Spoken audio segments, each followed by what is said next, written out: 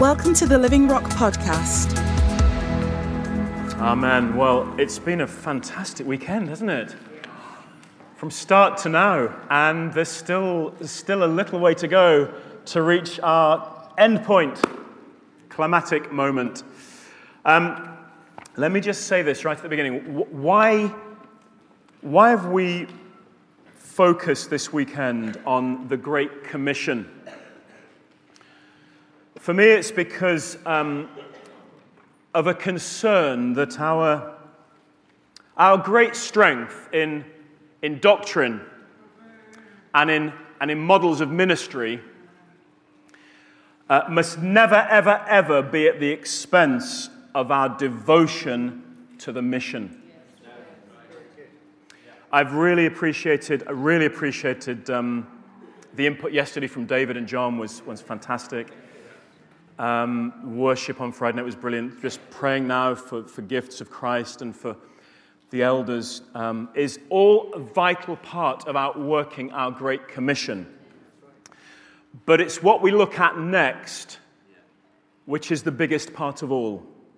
And I want to read us to read together 14 verses from a few different places, and they will all be on the screen behind me. We begin in Matthew 28, verse 18 to 20, and then we'll be going into Acts 1, 8, 4, 29, and 8, 1 to 4. So, Matthew 28, verse 18, reading from the Holman translation. Then Jesus came near and said to them, "All authority has been given to me in heaven and on earth. Therefore go and make disciples of all nations, baptizing them in the name of the Father and of the Son and of the Holy Spirit, and teaching them to observe everything I've commanded you. And remember, I am with you always, to the end of the age." In Acts chapter 1, verse 8, Jesus says, "You will receive power when the Holy Spirit has come upon you. And you'll be my witnesses in Jerusalem, in all Judea and Samaria, and to the ends of the earth." We know what happens next. Take you to Acts 4. The disciples are gathered together, and Peter and John have just been told they must not speak in the name of Jesus anymore. The lame man's been raised up at the beautiful gate, but they go back to their own people in verse 23, to their own fellowship. And verse 24 says they raise their voices to God unanimously. And they pray this tremendous prayer. They say, verse 29, "Now, Lord, consider their threats and grant that your slaves, your servants, may speak your message with complete boldness, while you stretch out your hand for healing, signs, and wonders to be performed through the name of your holy servant Jesus." And when they prayed, the place where they were assembled was shaken, and they were all filled with the Holy Spirit again, and began to speak God's message with boldness. Now, the multitude of those who believed were of one heart and soul. And no one said that any of his possessions was his own, but instead they held everything in common. And with great power the apostles were giving testimony to the resurrection of the Lord Jesus. And great grace was on all of them. Chapter 8. Verses 1 to 4. Saul agreed with putting Stephen to death. And on that day, a severe persecution broke out against the church in Jerusalem. And all except the apostles were scattered throughout the land of Judea and Samaria. But devout men buried Stephen and mourned deeply over him. Saul, however, was ravaging the church, and he would enter house after house and drag off men and women and put them in prison. So, those who were scattered went on their way proclaiming the message of good news. The whole of the book of Acts many of us will be familiar with it, is a story of great expansion to the north, the south, the east, and the west, and of great exploits by Peter and Paul and Barnabas and Apollos, Stephen and Philip. Huge ministries whose role in the advance of the kingdom is unmistakable, is indisputable, and in many ways is unique. But when we read carefully, we realize the world was turned upside down, not just because of these great ministries, but because thousands and thousands of others played their unique part too. Like the cogs on the wheel, everybody has a part. And those verses in Acts 4, the prayer of the believers in Acts 4, is a great example of that teamwork. Listen to some of these words again. They raised their voices unanimously, and they were all filled with the Spirit. They all began to speak. They were of one heart and soul. They held everything in common. Great grace was on all of them. All of them. Great grace was on all of them. And as you read on in the book of Acts, you'll find many pivotal moments. I want to just call them moments of momentum, of groundbreaking expansion of the kingdom. And when we come to moments like these, I think we should stand back and ask some questions. How did the church in Jerusalem grow exponentially in Acts 6? How did the gospel go into Africa? Acts 8. How did Paul regain his sight? How was he baptized in the Spirit? Acts 9. How did Joppa experience resurrection power? Acts 9. Who was it that hosted Peter in readiness for his game-changing visit to Cornelius? Acts 9 and 10. How did the Philippian church get started? Acts 16. Who was it that risked their life for the gospel in Thessalonica? Acts 17. Who was it that got the momentum going in Corinth? Acts 18. And many questions like that. And I tell you, it was thanks to Prochorus, Nicanor, Timon, Parmenas, Nicolaus, an unnamed Ethiopian, disciples named Ananias and Dorcas, a man known as Simon the Tanner, a businesswoman named Lydia, men called Jason, Titus, Justus, and Crispus. Who are they? What do they have in common? They're the vital cogs that make everything work. They're the essential parts. They are the ordinary heroes. Not big names, no extensive biographies of any of them. Some of them don't even have a name that we know of.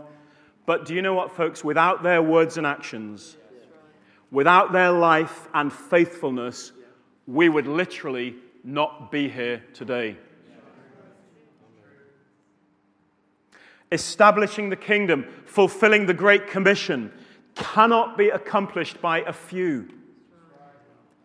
This weekend is a call to and onto all of us to play our part, because Great Commission momentum is released only when hundreds of ordinary heroes get up, get out, and get going. This is a momentum moment for us. It's a time for an arising and a shining of men and women, of boys and girls, of youth, who know this is our day. This is our mission. This is our destiny. This is what we were born for, such a time as this. And you know what? The clock is indeed ticking, but we are here to make our lives count. And I think if there's one verse that typifies the faith and the passion and the commitment to mission and the sheer anonymity of it all and the pivotal role they played, it's that verse in Acts 8, chapter 4. If we could put that up. There we go. Those who were scattered. They don't even have their names mentioned. went on their way proclaiming the message of good news. Or, I love this translation in the Message, forced to leave home base. We're not going to force anybody, by the way, but he might. The followers of Jesus, no, let me retract that. We might force. I want to hold that option open. The followers of Jesus all became missionaries. And wherever they were scattered, they preached the message about Jesus. Amen. I believe it's God's word to us, God's heart to us. I want us to look at this verse in a little bit more detail. First of all, it says, those who were scattered. Well, who were they? Who was it that was scattered? Who are those who were scattered? They are the same people that were gathered in Acts chapter 4. They were the same people who were baptized in the Spirit in Acts chapter 2. It's the church in Jerusalem. It's just a couple of years after Pentecost in terms of the timeline. So we know what they were like. They were filled with the Spirit. They were unanimous. They were of one heart and soul. They shared their possessions. They had great power working amongst them. There was great grace upon all of them. There wasn't a needy person amongst them. It was a wonderful, gathered church. Imagine living as part of that community. But their prayer in Acts 4 is a passionate, powerful plea that God would send them and use them and scatter them, because their priority was the mission, not the meetings. Because their great community never, ever, ever caused them to lose sight of their great commission. Do you know, whether we are gathered together like this or scattered, it doesn't have to be because of persecution, but when we're scattered, when we're across this region in our day-to-day activities, both those things are vital. That's the church all the time. We gather to worship, to learn, to break bread, to be refreshed, to be re-equipped, to be re-envisioned. But I love John's phrase yesterday, the meeting place is just the training place for the marketplace. I think I must have given that to him. It's fantastic, isn't it? It's mine now. It's in our, I'm really serious about this, it's in our scattering that the real action must take place. God has to scatter us, to mobilize us, to send us, to disperse us, to spread us out. I love our gatherings. I love this. Isn't this fantastic? I love it. I love our gatherings. There's no place like home. And we can have great impact. And as our numbers keep growing, we can't be ignored. Large churches are part of God's plan. But what happens here will never reach our regions, however big we are. Our meetings cannot take priority over our mission. And our great community must never keep us from our great commission. It's a revolution in our thinking, folks.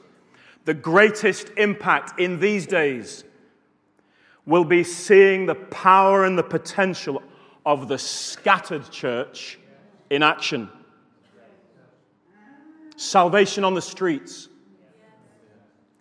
Power in the parks. Miracles in the marketplace. Healings in our homes. Multitudes of missionaries, bold and courageous. This is the day of the ordinary hero.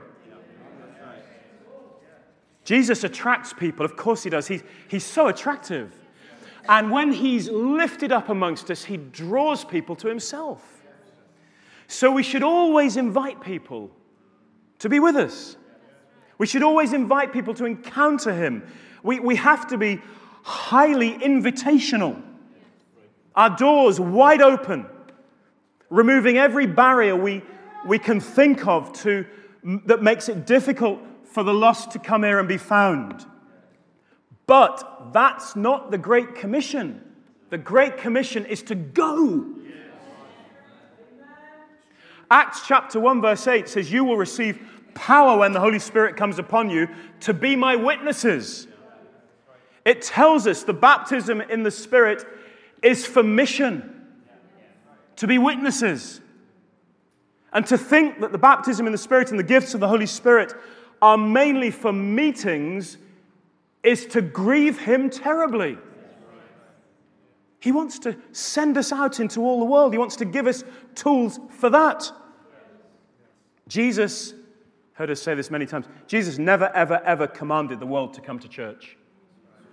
He commanded the church to go into the world, and we need to change our mindset. We cannot wait for the world to come to our church.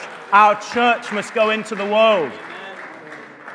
We may attract many people on a Sunday, and when we're gathered like this, but it will never match the thousands we influence each week when we're scattered. Salt has to be scattered. Light has to be dispersed. Disciples have to be sent out. And Jesus wants to tip us out of the nest. If we're going to turn our worlds upside down, we have to let him turn our church inside out. Will we be those who are scattered, folks? Will we be those who are scattered? It says they went on their way. Now we know these people were unanimous, and they were of one heart and soul. But when they went on their way, they didn't all go the same way. They each went a different way. Some to the north, some to the south, some to the east, some to the west. It simply tells us they went throughout Judea and Samaria.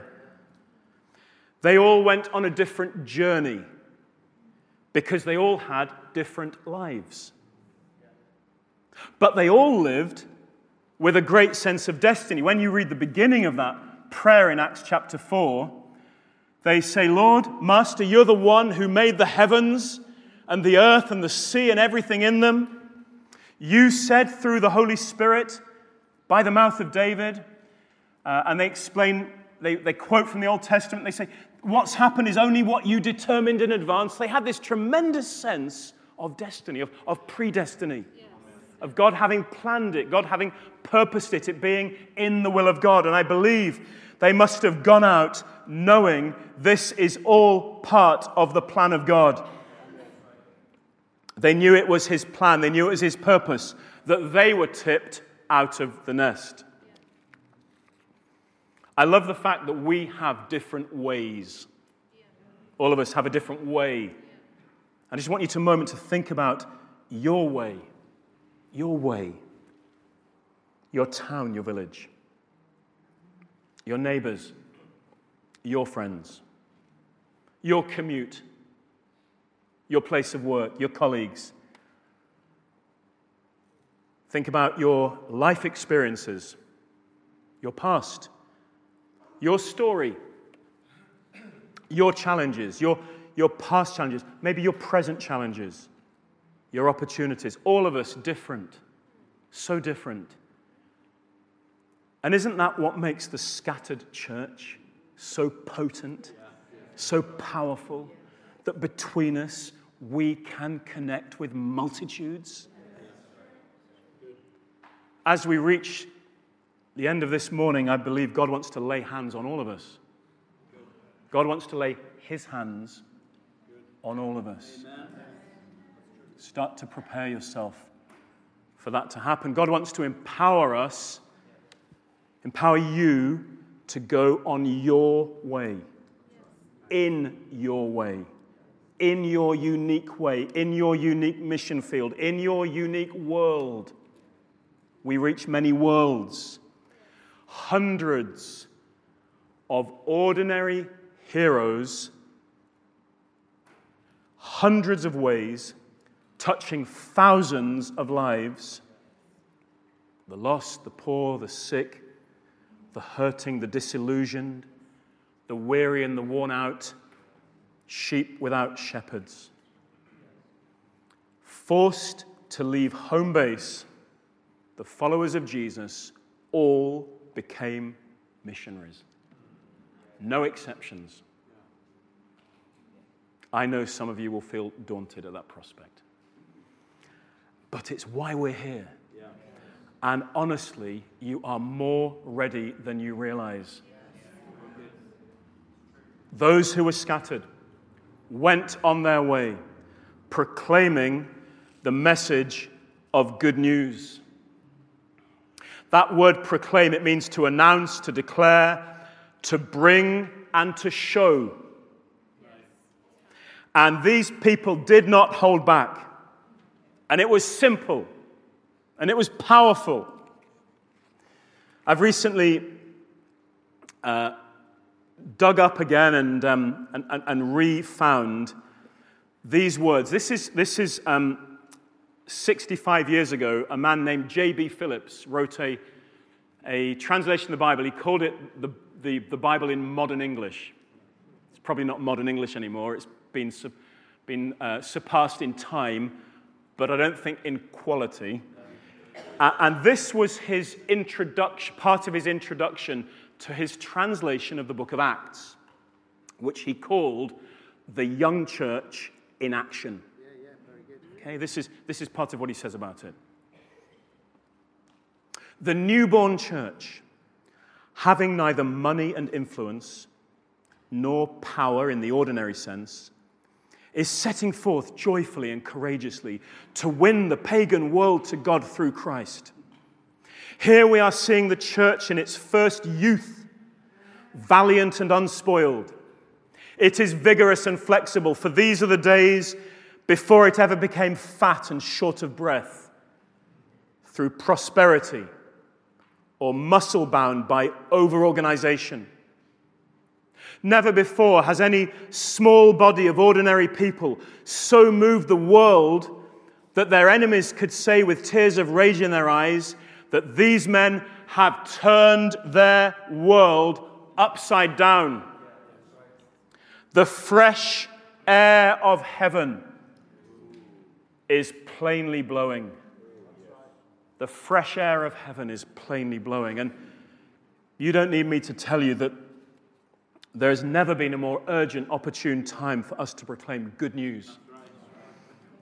With our politics in chaos, our hospitals and surgeries at breaking point, a mental health crisis, sins and abominations normalized, education liberalized, much of the church compromised. What a day, what a need for us to proclaim good news. What does today tell us? It tells us the fields are white for harvest. The harvest is ready. It's here and now. And our most urgent need is to get out into the fields, as John said yesterday, to get our nets ready and to see hundreds of people saved and added in great number. The Great Commission is not a topic for a season. It's why we're alive, folks. And I'm not satisfied. We can't be satisfied with a few hundred members, with visitors every Sunday, with 1,500 people in our meetings at Christmas. I love that, but I'm not satisfied with it because God wants to lay hold of us and mobilize us and send us out and get us ready for daily addition. Amen. I'm never letting hold of that. That's the biblical standard. Daily addition. People saved and added every day. Nothing less is properly biblical. How do we get from here to there? As John said yesterday, we have to care enough about people's lostness. I was challenged. It has to really bother us, move us, that people are lost and going to hell, which is real, and is where all who reject Jesus will spend eternity, folks. We have to be concerned about people's lostness. And we have to go. Those who were scattered went on their way, proclaiming the message of good news. The followers of Jesus all became missionaries. And wherever they were scattered, they preached the message about Jesus. This is our good news. God loves the world He made, but He hates the sin that's infected it. Sin separates men from God in this life and destines them to eternity in hell. But He sent Jesus to free us from sin and to restore us to Himself. And Jesus lived and died and He rose again. And He's alive and He conquered sin and sickness and He destroyed death and He totally defeated the devil and his demonic forces. And He established His kingdom on earth, His reign, His rule. And it's His will being done on earth as it is in heaven. And therefore the sinner is forgiven and the sick are healed and the poor are lifted up and the depressed find hope and the lost come home and the lonely find a family and everyone finds hope and purpose because He's Savior, He's healer, He's deliverer, He's provider, He's liberator, and His church is being restored and made ready for His return. This is our good news. It says those in Acts 4, they cried out unanimously, and there's a little word that we must not miss. It says, for complete boldness. Yours might say, for all boldness. All boldness, complete boldness. It says they were filled with the Spirit. Everyone was of one heart and mind and held everything in common. That word complete or all boldness, it means any and every kind of boldness. I don't know what kind you need today.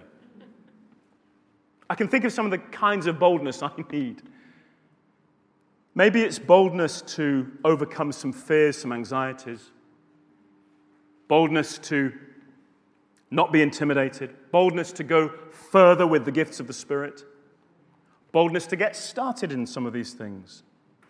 Boldness to speak to family and friends, boldness at work, boldness at the gym, boldness walking the dog. All kinds of boldness are available to us today. They were filled with, they cried out for complete boldness. They were all filled with the Spirit. They were of one heart and mind. They held everything in common. They knew great power and great grace. That's what this church was like. So imagine the impact when they were scattered. One heart, one Spirit, one generous culture, one great power, one great grace, but now carried by multitudes and spread wherever they went, changing the landscape. Look around this room. Have a good look. It's quite full.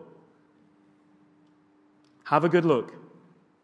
And as you look, imagine the impact when our great church is scattered, is mobilized, is dispersed in hundreds of different ways into hundreds of different worlds. We go with power because He's alive. It's a partnership with the Spirit. I love the fact they prayed that they would be bold in their witness, and they asked Him to be big in His wonders.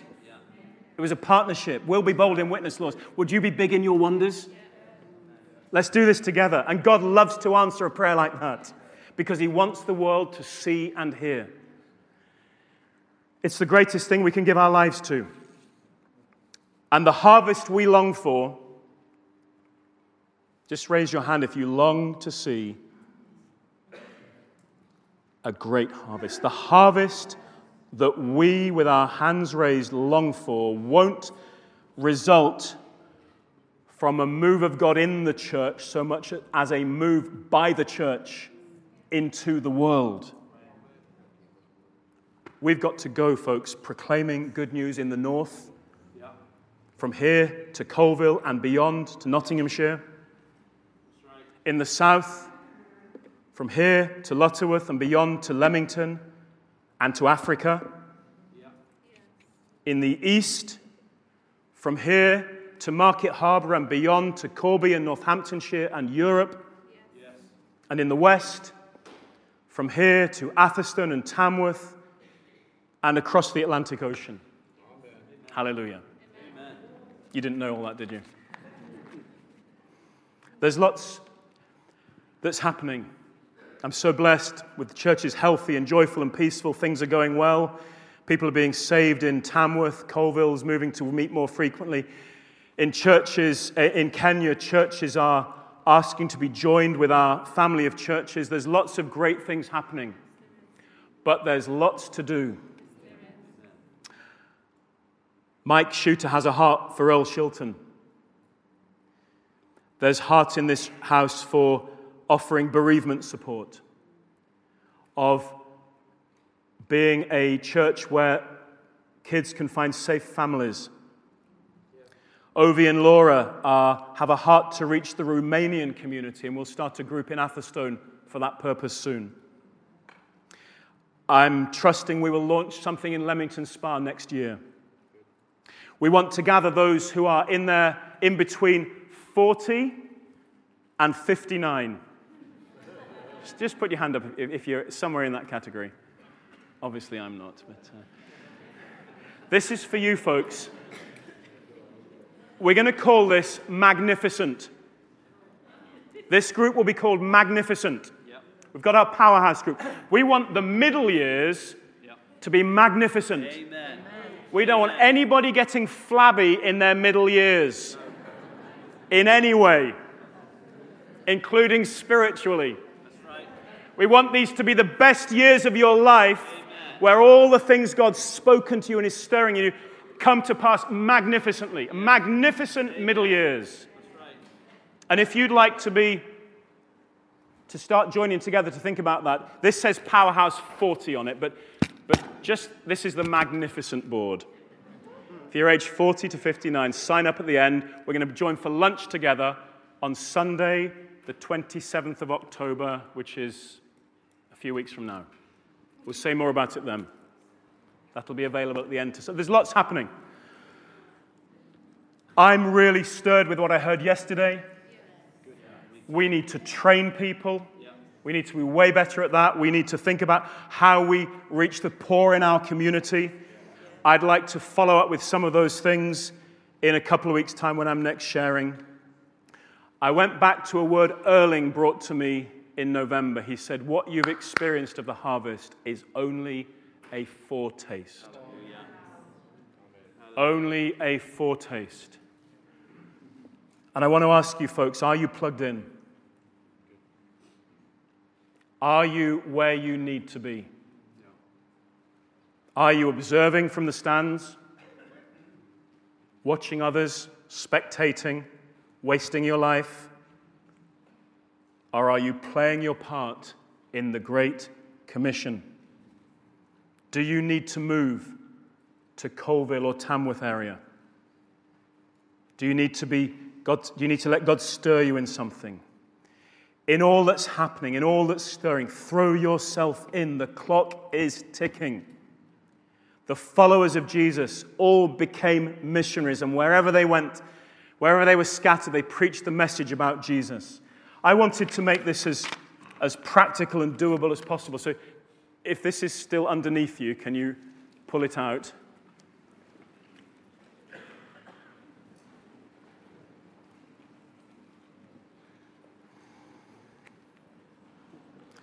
This is for you to keep and to work with.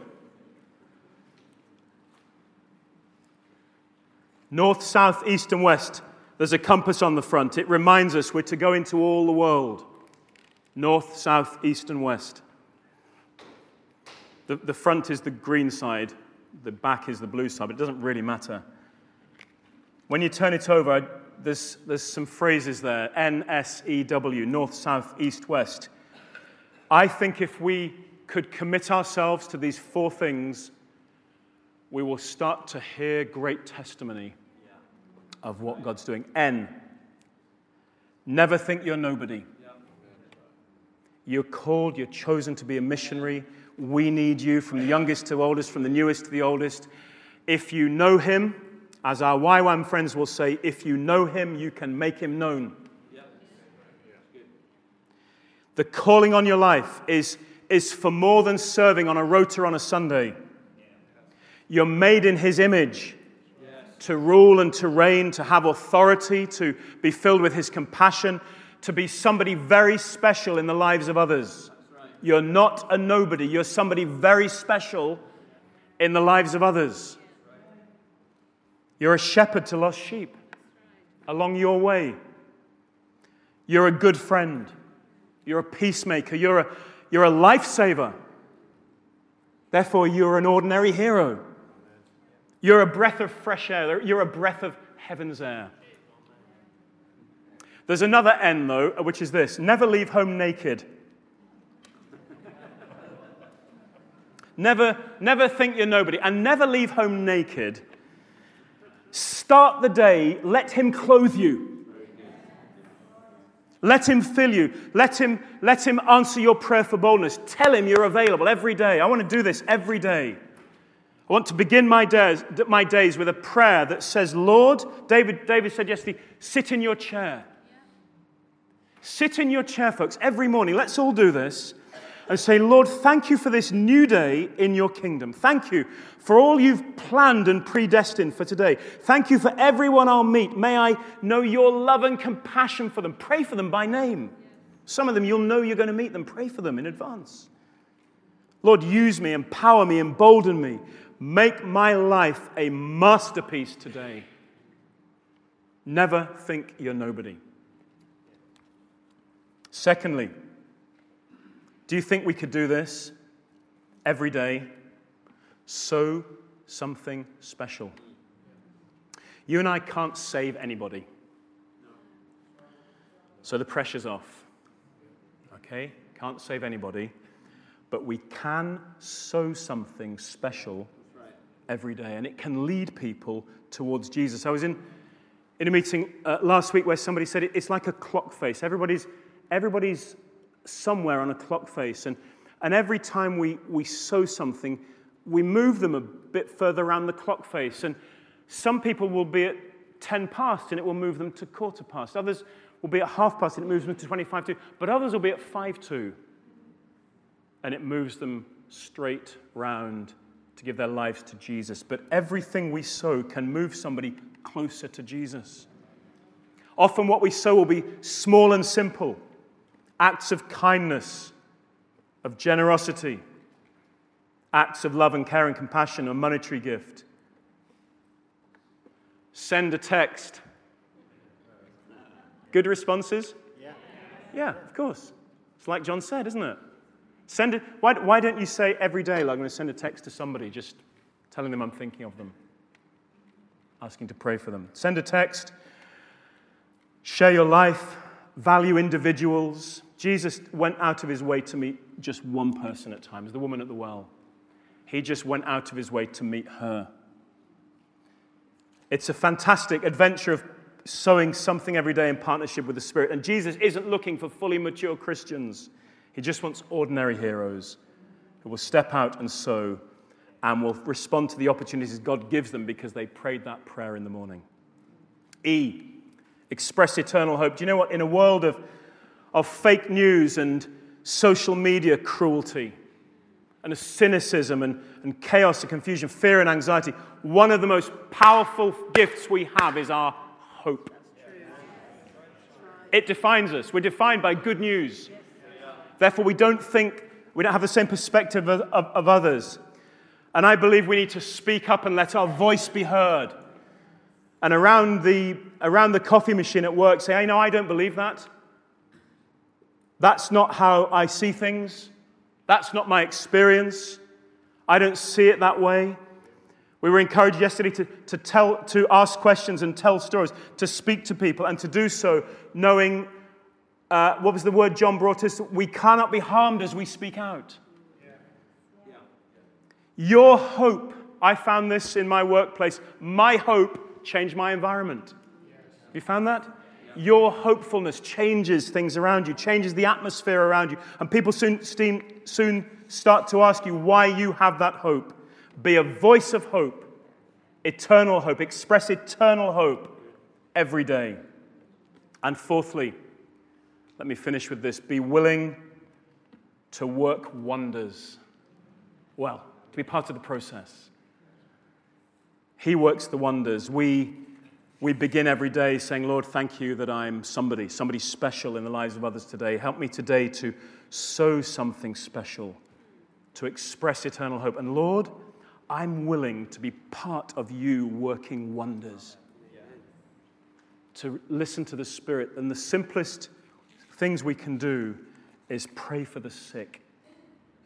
It's over and over again in the Bible the most common way a conversation starts and a person, a family, or a town gets saved. It's the most widespread need we live amongst.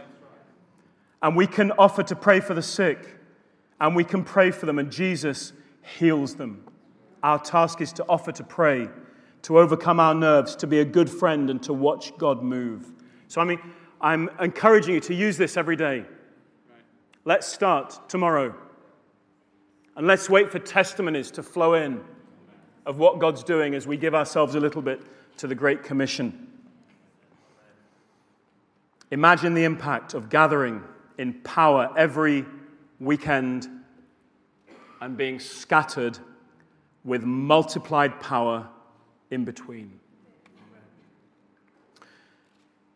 In Acts 9, verses you've heard many times, in the Amplified it says this: when Jesus saw the throngs, he was moved with pity and sympathy for them, because they were bewildered, harassed and distressed and dejected and helpless, like sheep without a shepherd.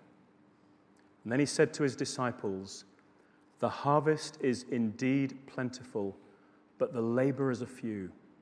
So pray to the Lord of the harvest to force out and thrust laborers into his harvest. A lot's going to change in our lives in the next 5 years. A lot's going to change in our nation in the next 5 years. But I pray the biggest change of all, the greatest impact of all, will be the arising and the shining of the hundreds of ordinary heroes that are part of this great church. Amen. Amen. Amen. Thanks for joining us today. Search for us online and get information about upcoming events and more great teaching.